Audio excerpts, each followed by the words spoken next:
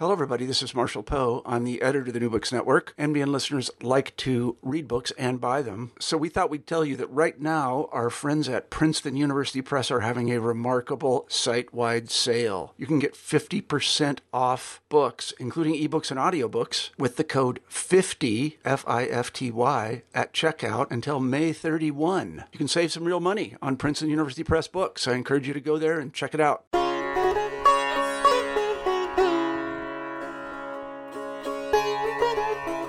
Hello and welcome back to New Books in Hindu Studies. I'm your host, Dr. Raj Balkaran. Today I have the pleasure of speaking with Dr. Hamza Stainton, who is assistant professor in the School of Religious Studies at McGill University, that's in Montreal, Canada. Hello, Hamza. Hello, Raj. Thank you so much for having me on. It's a real pleasure to be here. Welcome to the program. We will be diving into Hamza's new 2019 OUP publication, entitled Poetry as Prayer in the Sanskrit Hymns of Kashmir.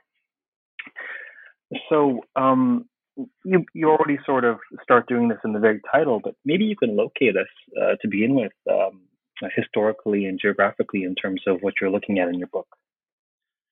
Yeah, great. Thanks, Raj. So the book is really about the stotra genre. And stotra, for those of you who may not know, stotras are commonly translated as hymns of praise. They're very versatile compositions. They're found across South Asia and now the world, across different traditions, not just Hinduism, but also many other traditions. And the book focuses on the long history of this genre in the region of Kashmir, in the far north of the subcontinent. So roughly from the 8th, 9th century up until the 20th century, I look at some hymns and hymnals from the 20th century. So, in addition to your actual argument and your actual analysis of the hymns, it seems to me that a market contribution of this work is really just charting the stotra genre, would you say? Yeah, so that was one of the central concerns for me in the book, is really thinking about the stotra genre. So it is about hymns from Kashmir, but I use those to think about the stotra genre more broadly. And I should also say one of the contributions, it's published in the Religion and Translation series of the American Academy of Religion, the AAR. So one of the things that I'm trying to do is also provide translations of a number of different works as part of this project. So the translations are lucid and lovely, and we may have the good fortune of reading tidbits aloud before the podcast is over. So what do you find? How would you delineate or define the stotra genre? So the stotra genre itself. So, I mean, the first, let's see, after the introduction, the first chapter goes into, kind of approaches the question of what is a stotra from three different angles. So I spend some time on the question of definition, because even though stotras are found across South Asia, the definition of a stotra, there's no kind of definitive definition. And so I think about some different definitions that have been offered and offer my own working definition. But then I also think about stotras in terms of classification and how the corpus of extant stotras has been interpreted and organized, because that tells us something about the stotra genre. And then I also think about the question of what is a stotra from the perspective of history. So thinking about, what are the kind of some of the key historical moments that we can identify as being important for this genre, some key innovations, definitive authors, and so on. If in terms of definition, I focus in the kind of the working definition I offer on, the fact that stotras are about praise, right, which is connected to the root stu, right, to praise, to eulogize, to sing about. The praise is at the core of the genre. And one of the things that is important about thinking about praise is that I talk about it in terms of being vectorial, that there's a kind of a directionality, and it may not be a direct address of a deity or some other type of divinity, but it might be indirect, but there's this sense of using language, praise language in this kind of directional way. I mean, there's other features of the definition that I highlight in the book, from the kind of the sense of efficacy, the way that it's an efficacious use of language for religious or material benefits. Stotras are often personal, but not necessarily so. They're often devotional, but they don't have to be. Many of them, most of them are short, but some of them are quite long. And some stotras are, the vast majority of stotras are in verse, but there are some that are not. So it's a very flexible genre. There are many different things that have in different contexts been identified or grouped with stotras. And that's one of the things that I query in that chapter, is thinking about, there's this kind of common understanding of what a stotra is, but when we look at it a little bit more closely, it's a little bit more complicated. And so how can we approach that question from different angles? So in your view, when would you say stotras arise? So this is an excellent question. And one of the things that I do in that chapter is think about the relationship between what we call stotras and certain other bodies or certain other types of literature. And so one of the questions that I explore is, are Vedic hymns stotras? And I'm not an expert on Vedic literature, but I do, think through some of the arguments. There are arguments being made that classical Sanskrit stotras are a continuation, a kind of direct evolution of Vedic hymns. And there are other arguments that there's a distinctive break between what we might call, kind of classical stotras and Vedic hymns. And so there are arguments for each of those positions, and I kind of cover those in that chapter. So it depends on how persuaded you are by those different arguments, I suppose. Are you persuaded either way, do you think? No, I think that in different contexts, there are reasons to emphasize that continuity in the same way that there are other contexts when I think we can talk about real differences. So, for example, there are different types of literary concerns and strategies being employed in stotras that we find in the first millennium CE onward that we don't find in earlier Vedic hymns. On the other hand, there are many, many things that are that there's a tremendous amount of overlap. So, overall, I would say I think there is much more continuity, but that's one. But there are reasons to also talk about some things that are new in early Jain and Buddhist and then what we call Hindu stotras. Yeah, it certainly does seem to be the case that stotras are both the same as and different from the kinds of eulogy we find in Vedic hymns, and it's probably difficult to, for me, just by reading them, to put my finger on it. But for someone like yourself who's been studying them and their mechanics more closely, it's comforting to know that you see them as both the same and different. So what in terms of the hymns that you're looking at, what interesting trends are you tracking, or what are you making sense of? What's different about that time and space and what's happening in the stotra genre? Thanks. So one of the things, there have been studies of stotras from Kashmir before, and these have usually been limited to certain well-known, or famous hymns, oftentimes in a very limited time frame. One of the things that I do in this book is by thinking about stotras in Kashmir over a long history. I think we have certain insights into the genre and to what individual authors are doing in Kashmir based on that kind of big picture perspective. So after I kind of spent some time on the stotra genre itself, which I return to, of course, throughout the book, the next chapter in the book is really about the history of hymns in Kashmir. And I focus on literary hymns that are engaging larger conversations about literature and aesthetics and theology and so on, that have, where we can place them in time and space with more definitively. And so looking at these kind of literary hymns in Kashmir from the 8th or 9th century up to the present, there are a number of trends that I identify and kind of draw out of that survey. So, for example, one of them is that many of these hymns are deeply invested in complex theological questions. And in particular, we have a lot of non-dualist authors who seem to have been drawn to the stotra form as a flexible way to present, explore, articulate, model certain types of theological positions.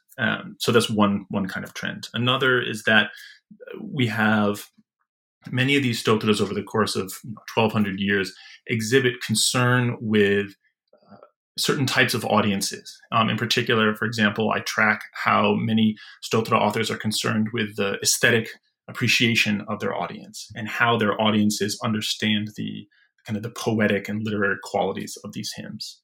And then lastly, if I don't want to go on too long, but the one last kind of trend that I kind of draw upon or highlight in my discussion of the long history is the way that the trajectory of the stotra genre in Kashmir has a very different look than the trajectory of other genres.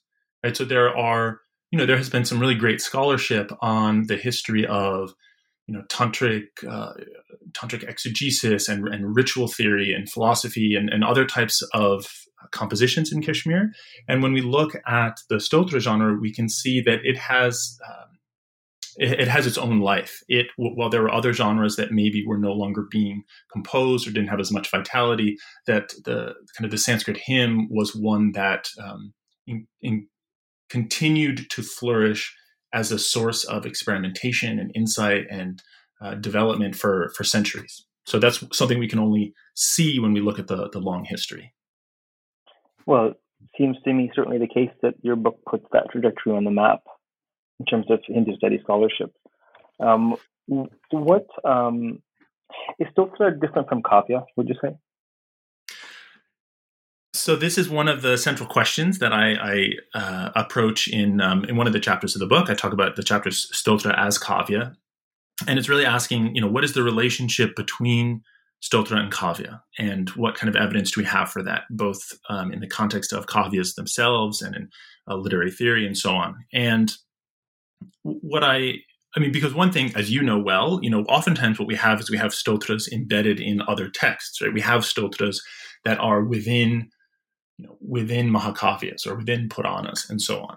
So on one hand, yes, clearly we have stotras that are in kavyas, in Mahakavyas, and then we have some stotras that have their own literary lives as kind of compelling, well-respected works of literature that circulate.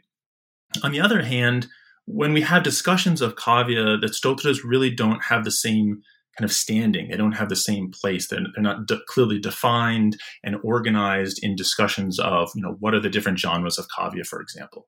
And so, in the book, I chart how discussions of kavya and stotra have often ended up placing kavya in a kind of marginal or kind of gray area, basically. There's this kind of fuzzy position that stotras occupy. In Kashmir, what I argue is that we have authors who are deliberately trying to elevate the status of stotras as kavya, who are trying to unequivocally say, stotras are kavya, and in fact, my stotras here are kavya, and make kind of implicit arguments about that throughout their works. So I think that in various contexts, stotras, that because they're in this marginal gray area, sometimes they are or are not considered kavya, but that there are individual works that perhaps have been, and then there are certain authors who are aware of that ambiguity, let's say, and are trying to, as I say, kind of elevate the status of stotras to this status of kavya.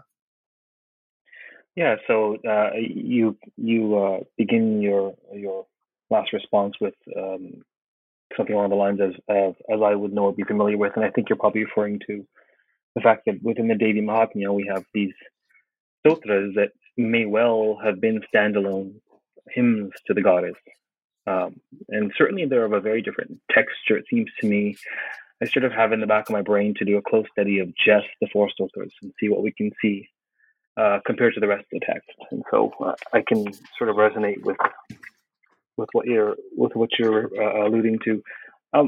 What would you say is the main argument of the book? What is the main thing you really wish to convey?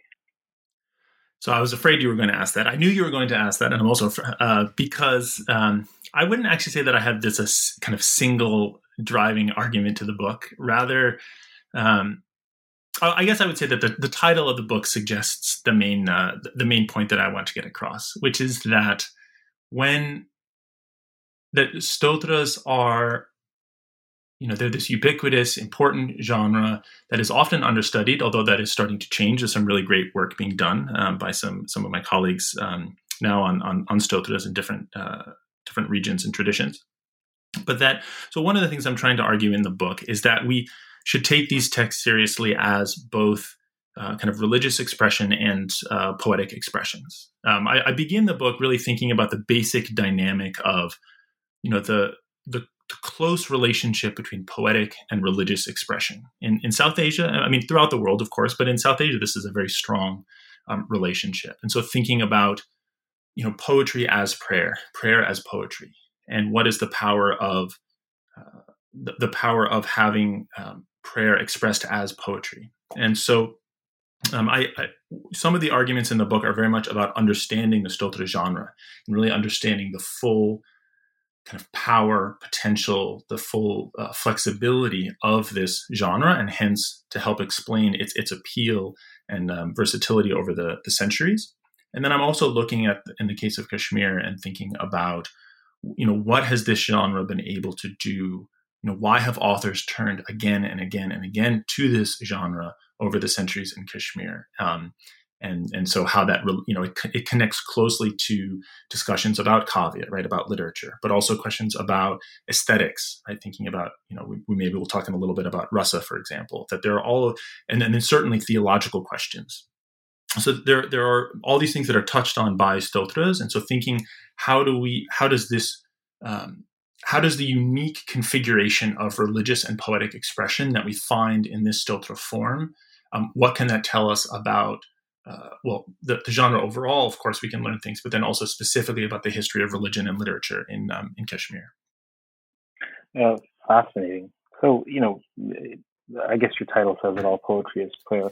Would you regard these stotras, the ones that you study in any case, as, it's safe to say you would regard them as both aesthetic and religious expressions, yes?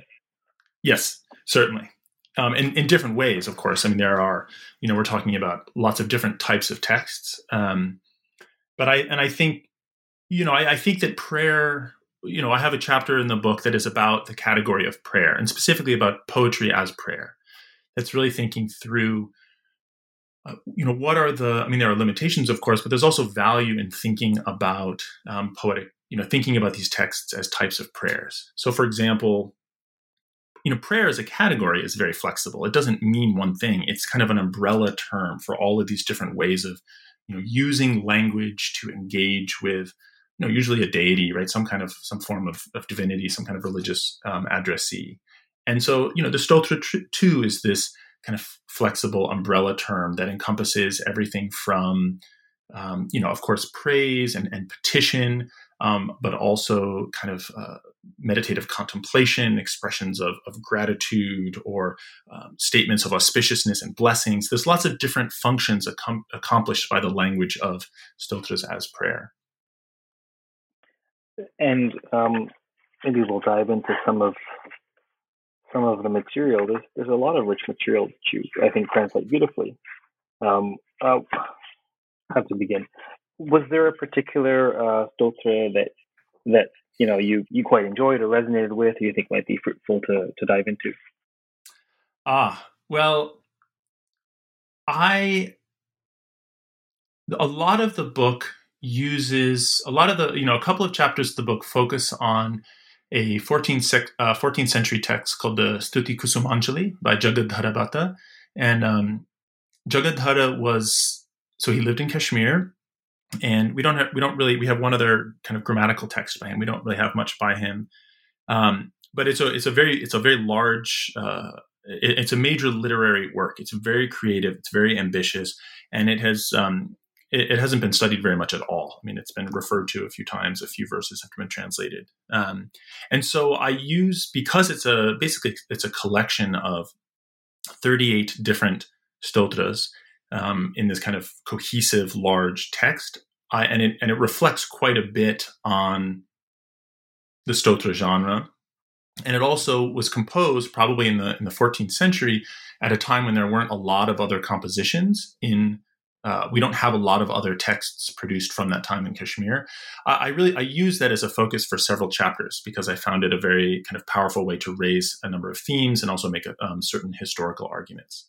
So, as you may know, a lot of the focus on religion in Kashmir has been on the kind of heyday of certain kind of tantric theological ritual traditions from the let's say from the 9th to the 12th century. And there are good reasons for that. I'm not saying there aren't good reasons for that. But one of the things I was trying to do in the book is expand the window of time in which we look at religion in Kashmir and Sanskrit literature. So I focused quite a bit on that 14th century text because of some of those reasons.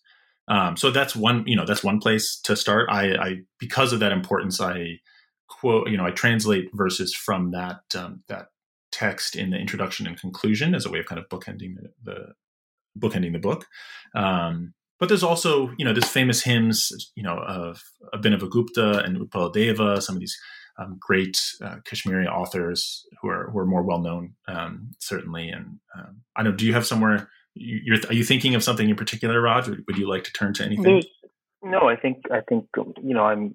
I can suggest a verse if that's what you're. There's lots, but I think at the beginning of chapter 5, you have a beautiful translation of a section from the poem you have in mind. If I recall, yeah, beginning of chapter 5. Do you want to read that for us? Sure. This flower offering of praise, Stuti Kusumanjali, has been prepared here at the lotus feet of the Lord adorned by the crescent moon, by this servant, who collected it from the vine of fresh, beautiful praise poetry, watered by uninterrupted devotion. May it make the hearts of the virtuous full of longing with its fragrance.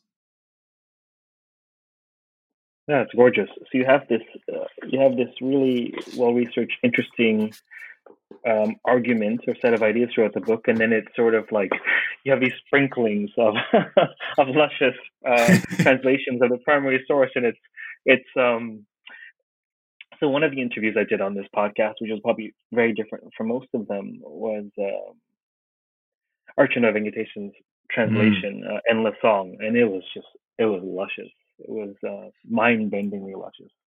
Well, she set the standard for the rest. I believe her book was the first in that in this Religion and Translation series, so she really set the gold standard for the rest of us. Oh wow, it's from the same series as well. Look at that. I'm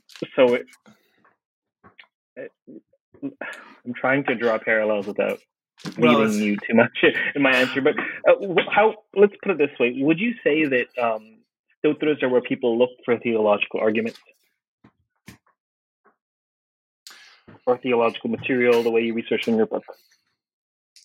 So in the past, I think people have often thought of stotras as where that an author might have their philosophical, theological arguments somewhere else, and then they kind of express themselves in these kind of spontaneous, ecstatic, effortless way in these hymns, and this is kind of their mystical experience put into language. And I'm not certainly. I don't know the exact way that certain hymns were composed and so on. But one of the things that I'm trying to do is I'm trying to push back a little bit on that way of thinking about stotras and say that, that stotras, like prayer, aren't necessarily these kind of spontaneous cry from the heart. That they can also be, for example, deeply sophisticated and elaborate and requiring deep thought and contemplation and so on, right? So that there are studies of prayer in other traditions that have focused on the importance of kind of contemplative prayer and different types of prayer. And so I think the study of prayer in Hindu contexts has often there's been a narrow way that prayer has been interpreted, and specifically in terms of this kind of mystical, ecstatic expression, which I think is certainly part of it, but is part of a much larger, kind of more expansive understanding of what prayer is and ways that we encounter it. So to answer your question about stotras and theology, I think that we can find a lot of thinking and theological thought and reflection in stotras, and I try to think about some different ways we might understand these hymns. So for example, there's been some great I think there's been some great developments in the study of stotras and thinking about stotras pedagogically, right, as texts that are teaching audiences certain things, right? So Egal Bronner's done some very important kind of pioneering work on this, but David Bukta and other people have kind of approached stotras in this way. So I think about some of these stotras as kind of pedagogical, as models, right? Not just expressing devotion, for example, but as modeling how certain audiences might express their own devotion, and specifically in the case of, let's say, Utpaladeva, how they might express that devotion in a non-dualistic way, right? Because bhakti, of course, devotion implies this kind of two-ness. So how do you, it's a certain theological problem. So that's one of the things, in the chapter, one of the chapters is on poetry as theology, and is thinking about the poetic possibility, the theological work that can be done by poetry. And so whether it's different types of figures of speech, different type of poetic strategies. And that's one thing that I'm looking at there. Yes, I find that fascinating. It seems to me that stotras in general can be quite unassuming in what they can yield in terms of the philosophy and theology and aesthetic material that they sort of encode, sometimes in a very unassuming way. I've learned a lot about the Devi Mahatmya's vision of the great goddess, for example, just by looking at probably the most ornate stotra in the text in chapter 4, I believe. And so it's really fascinating to look at them as separate entities and what they're accomplishing. And they tend to be rich, right? There's lots packed in there, would you say? Absolutely. Yeah, no, absolutely. I will say, Raj, I'm sorry that I did not read that wonderful article you wrote about the hymns in the Devi Mahatmya until after the book the book was way out of my hands. So, but that is an excellent article. So, no worries at all. Yeah, no, it's great. And I will say, since, we brought up that verse at the beginning of chapter 5, in the chapter on prayer, so one of the things I'm trying to do is think through the category of prayer and thinking through the kind of flexibility of prayer as a category and the flexibility of stotra and how it encompasses everything, from petitionary praise to, blessings and all these complex forms of language use. I also look to the Sanskrit texts themselves for some ways that they're understanding the way language is working. So one of my favorite sections is there's a part of that chapter about poetry as prasada, right? As prasad or prasada. The idea of we find this idea kind of hinted at in some of Jagadhara's verses, and so I thought it was a very kind of provocative idea to think through language or poetry as something that is offered to a deity, and is supposed to be as pure and as beautiful and as high quality with as much sincere emotion as possible, right? So it's offered, but then it's returned back to the one who makes the offering, right? As prasad. And it's kind of shared in a community of devotees and a community of listeners and reciters. And so that there's this kind of circulation of that poetry, that the circulation of that poetry is mirroring the kind of circulation of material goods, right? Like sweets and flowers and so on, as this kind of substantiation of a devotional community. And so thinking about the way that poetry language can work analogously to other types of offerings to a deity. What a beautiful idea, actually, that language should be ornate or well prepared as a dish or a platter of offerings, and then first offered to the object of veneration, and then secondarily enjoyed or distributed among the congregation. That's a beautiful idea. And you mentioned that it's one of your favorite parts of the book. So tell us, are there other parts of the book that you quite enjoy? Well, I found as an author, it's always a unique experience to kind of go back to one's own work and to, because there are certain days when I turn back to it and I can't bear to read anything. And then there are certain days when I say, oh, that was actually a good point. So I've had I have various, my relationship to my own work sometimes goes up and down.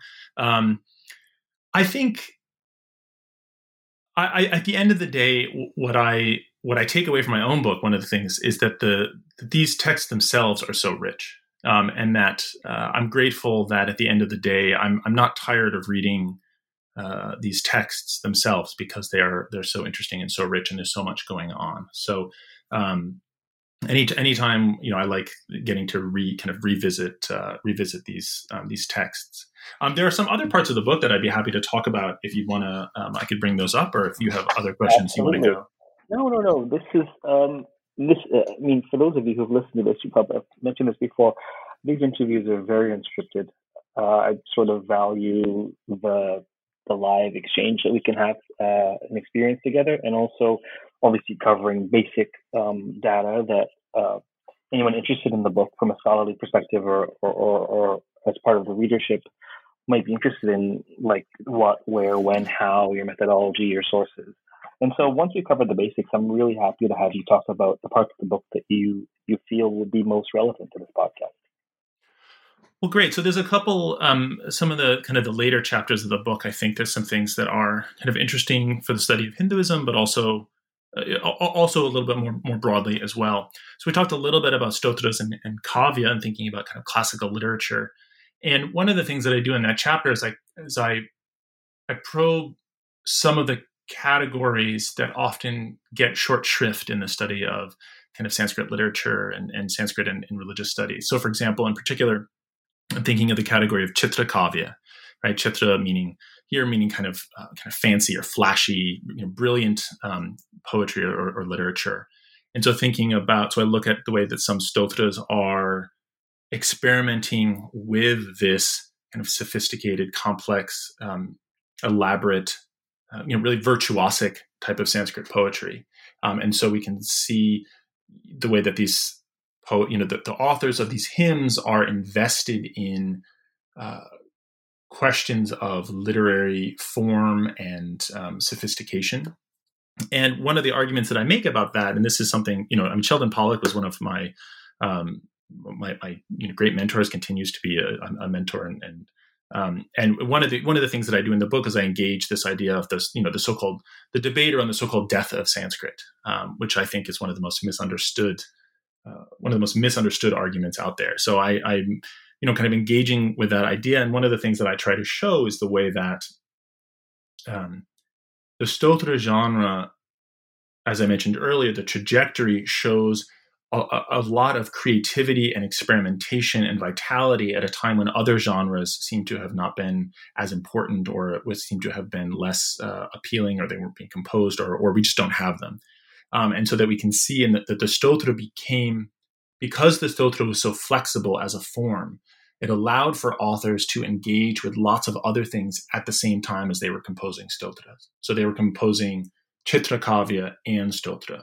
They were exploring certain philosophical ideas, but presenting them as stotra. That there's kavyas written as stotras, and so on. And so I'm really trying to unpack some of the historical vitality of the stotra genre in relation to these debates about the vitality of Sanskrit literary production in Kashmir. I think to underscore what your work is hoping to accomplish, maybe unpack a little bit for our listeners who may not be familiar with what this argument about the quote-unquote death of Sanskrit amounts to. So, this will be a little bit of a simplification, but the idea, my understanding of the idea about the death of Sanskrit, which is admittedly a very kind of bold and kind of dramatic way to put it, is that there are certain conditions under which literary production in Sanskrit has flourished, and then there are conditions under which that flourishing has faded out and disappeared. Right? We have moments, we have time periods where their conditions are right for extremely elaborate and just impressive production in Sanskrit across genres, and then we have times when that no longer ceases to be the case. The really simplified version is that I think there's a mistaken interpretation of that phrase to mean that is Sanskrit a dead language, for example, which is not what that argument, as I understand it, is making at all. It's that there are, and in fact, in that famous article on the death of Sanskrit, Sheldon Pollock, he's talking about multiple different contexts in which we have that transition, right, of thriving Sanskrit literary production, and then at some point that flourishing of production disintegrates. And so what is it that leads to that disintegration? And in fact, it may be different. It's different in different contexts, right? What it was in Kashmir, there may have been a different reason for that, for those heights of Sanskrit literary production to no longer be reached. It may be different there than it was in, Vijayanagara or in the eve of modernity in Bengal and so on. So I, in my mind, I'm not actually rejecting the central arguments of that thesis. We can talk about specific language or emphasis and so on, but I'm pointing out that what I call it is, in the case of Kashmir, I describe it as a creative consolidation. That there were, based on all the evidence we have, there were less works being produced across multiple different genres. But what we have when we look at the Stotra genre, for example, is that as the Stotra genre incorporated features and experimented with aspects of other genres, it was expanding and flourishing, and there was a lot of experimentation and newness and change going on in the Stotra genre. So I call it a creative consolidation. That's just one way to think about that. Sounds like an apt phrase. Probably should have covered this earlier in the interview, but just to be clear, for your book, your data is Sanskrit hymns, yes? Yes, I forgot when I mentioned the title, but yes, so I'm really working with Sanskrit texts here. Yeah. These are the Sanskrit hymns, and many of them continue, remain important texts for communities today. Many of them have been transplanted to different parts of the world and are important, and some of them are very obscure and have not been known very well at all, or they're not known very well now. They were in the past. So a range of sources. And I should also say, if I may add, that some of them have been published multiple times. I do talk about some of the most famous hymns. For example, the Shiva Stotravali, the collection of hymns of Utpaladeva's poetry. But there's some poems that have been published in editions but never translated or studied, like the Stuti Kusumanjali. And there are other texts like the Krama hymns of a figure named Naga that are unpublished. And so I worked with manuscripts and edited and translated from the manuscripts. So would you say all or most of these hymns are to Shiva? So most of the hymns that I'm looking at in the book are to Shiva, yes. And not exclusively. So, for example, one of the most prominent examples would be the Samba Panchashika. It's a text devoted to the sun god. Also, I'm assuming of interest to you, Raj. And then also there are hymns to the goddess in certain, in the Hara Vijaya of Ratnakara. And there are certain larger texts that have hymns within them. And so I talk about some of those. But by and large, the hymns I'm talking about are hymns to Shiva. Yes. Yeah, there's some interest in sun worship for sure. I talk about it a little bit in The Goddess and the Sun. That's this hymn that you look at is not one that I cover in the book, so it's interesting. I'll have to look it up. And of course, there are all these traditions, probably as early as your period, where Shiva and the sun are equated. Have you encountered that in your work? So the reason, so that we have the Samba Panchashika is commented upon by Kshemaraja in the 11th century in Kashmir, and Kshemaraja was a disciple, the most prolific and famous disciple of the great polymath Abhinavagupta, right, circa 1000 CE.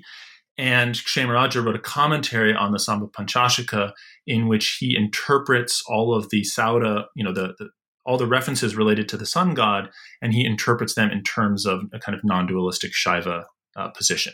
And so it's this great example of a layering of a Shaiva interpretation onto the hymn to the sun. Whether or not there are Shaiva elements, it doesn't seem to be that there are obvious Shaiva elements in the hymn itself beyond certain kind of general references, let's say.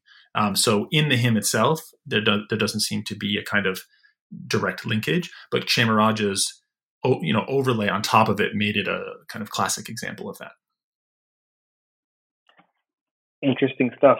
While you were writing this book or looking at the hymns, was there anything that particularly sort of surprised you or threw you for a loop or sort of really changed your trajectory?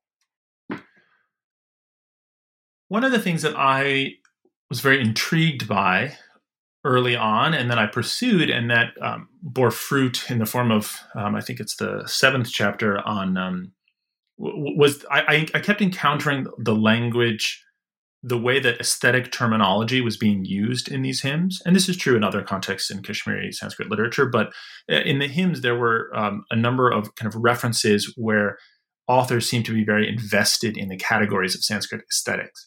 And I followed this particularly by tracing the way that these stotra authors were using the language of rasa, and particularly the language of bhakti and bhakti rasa. So for those of, I'm sure most of your audience is aware of these terms, right? Rasa meaning kind of taste, flavor, or juice. But in an aesthetic context, right, it refers to this kind of aestheticized emotion, right? It's different than the emotion we experience on an everyday life. It's this kind of aestheticized version of this emotion that has these different kind of conditions. And so there's a debate. Should I go on this? And can I explain this idea about bhakti rasa, Raj? Is that all right? Please. Great. This is about your work, by all means. So bhakti rasa, this was one of the things that I just found very fascinating, was the way that there were authors who would use the term bhakti rasa in their poetry. Now, if you're a good poet, you don't, there's this general sense of where you're not supposed to say, here is the sentiment of love, for example, right? You show, you don't tell. But there were ways that these poets were referencing the idea of rasa and bhakti in relation to one another that were intriguing. And it was intriguing because there had been a debate in Kashmir about whether or not bhakti, devotion, is one of the rasas, because there's a set list of rasas. And so there were, bhakti was one of the candidates to be an additional rasa. And so there were arguments specifically, Abhinavagupta identifies, saying, no, bhakti is not its own independent rasa. It is, bhakti is, it's kind of a subcategory, and we can attach it to this other rasa. So there were debates about bhakti rasa. And what I found is that in some cases we have poets who seem to be rejecting or pushing back against the position of theorists. There's a certain discord between the way that poets seem to be talking about poetic theory, and the way that the theorists were.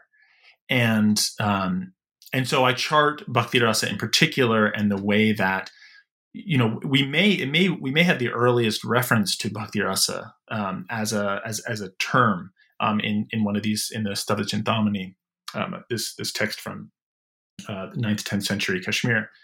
And so I chart many people know about bhakti rasa because of later Vaishnava iterations that became so well developed and justifiably famous. And one of the things that I argue is that we have earlier ideas about bhakti rasa, oftentimes just inchoate in some of these hymns themselves. They never kind of blossom into a full-fledged theory that everyone is subscribed to, but we have different views on bhakti and rasa in some of these different stotra authors in Kashmir. So that was one of the kind of fun, not mysteries, but kind of fun threads to follow across multiple authors over several hundred years.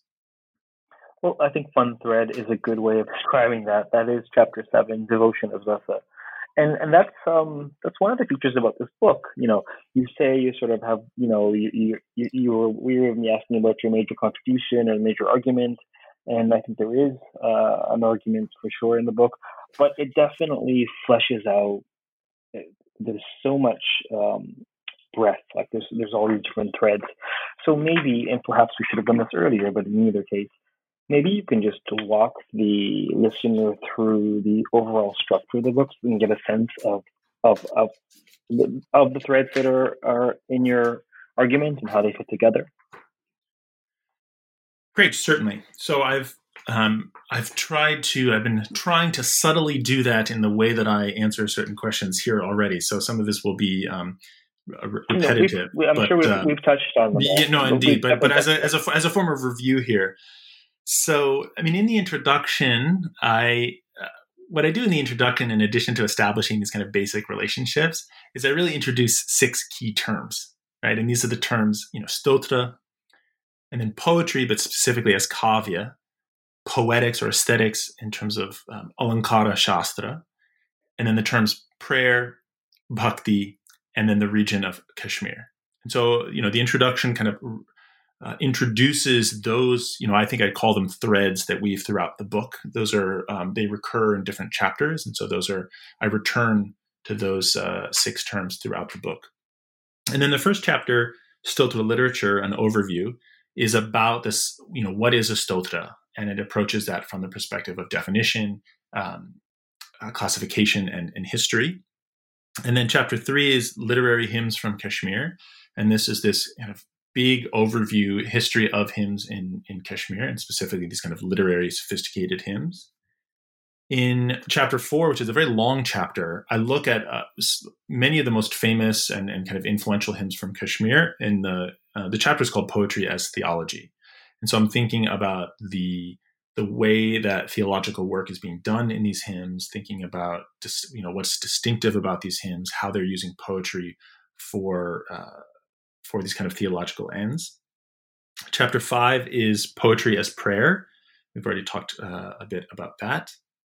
Chapter 6 is called Stotra as Kavya, and it's about the relationship between these hymns and Kavya literature more broadly.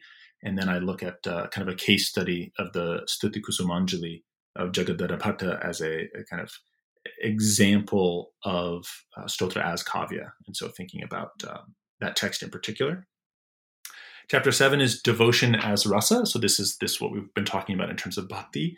So thinking about kind of aestheticized devotion as a aesthetic category, and how stotra authors are kind of reflecting the discourse of aesthetics, or actually making certain types of interventions, or implicitly arguing for certain types of positions in relation to aesthetics, and using rasa as a kind of the main example for that. And then the last kind of body chapter is the one that we haven't really talked about at all yet. I call it Stotra as Tradition. And this chapter is about the idea of tradition, not as something static or necessarily, or simply as something invented, but thinking about tradition as a process. And I look at the way that stotras have been particularly useful at certain points in time as a way of engaging with the past as part of adapting in the present. And so I look at an example from the 17th century, and then I look in the 20th century. So I look at Swami Lakshman Ju, who's a very well-known proponent of Shaivism from Kashmir. He was a Kashmiri, a great guru and teacher, and he taught many scholars in the field as well as a kind of a community of devotees.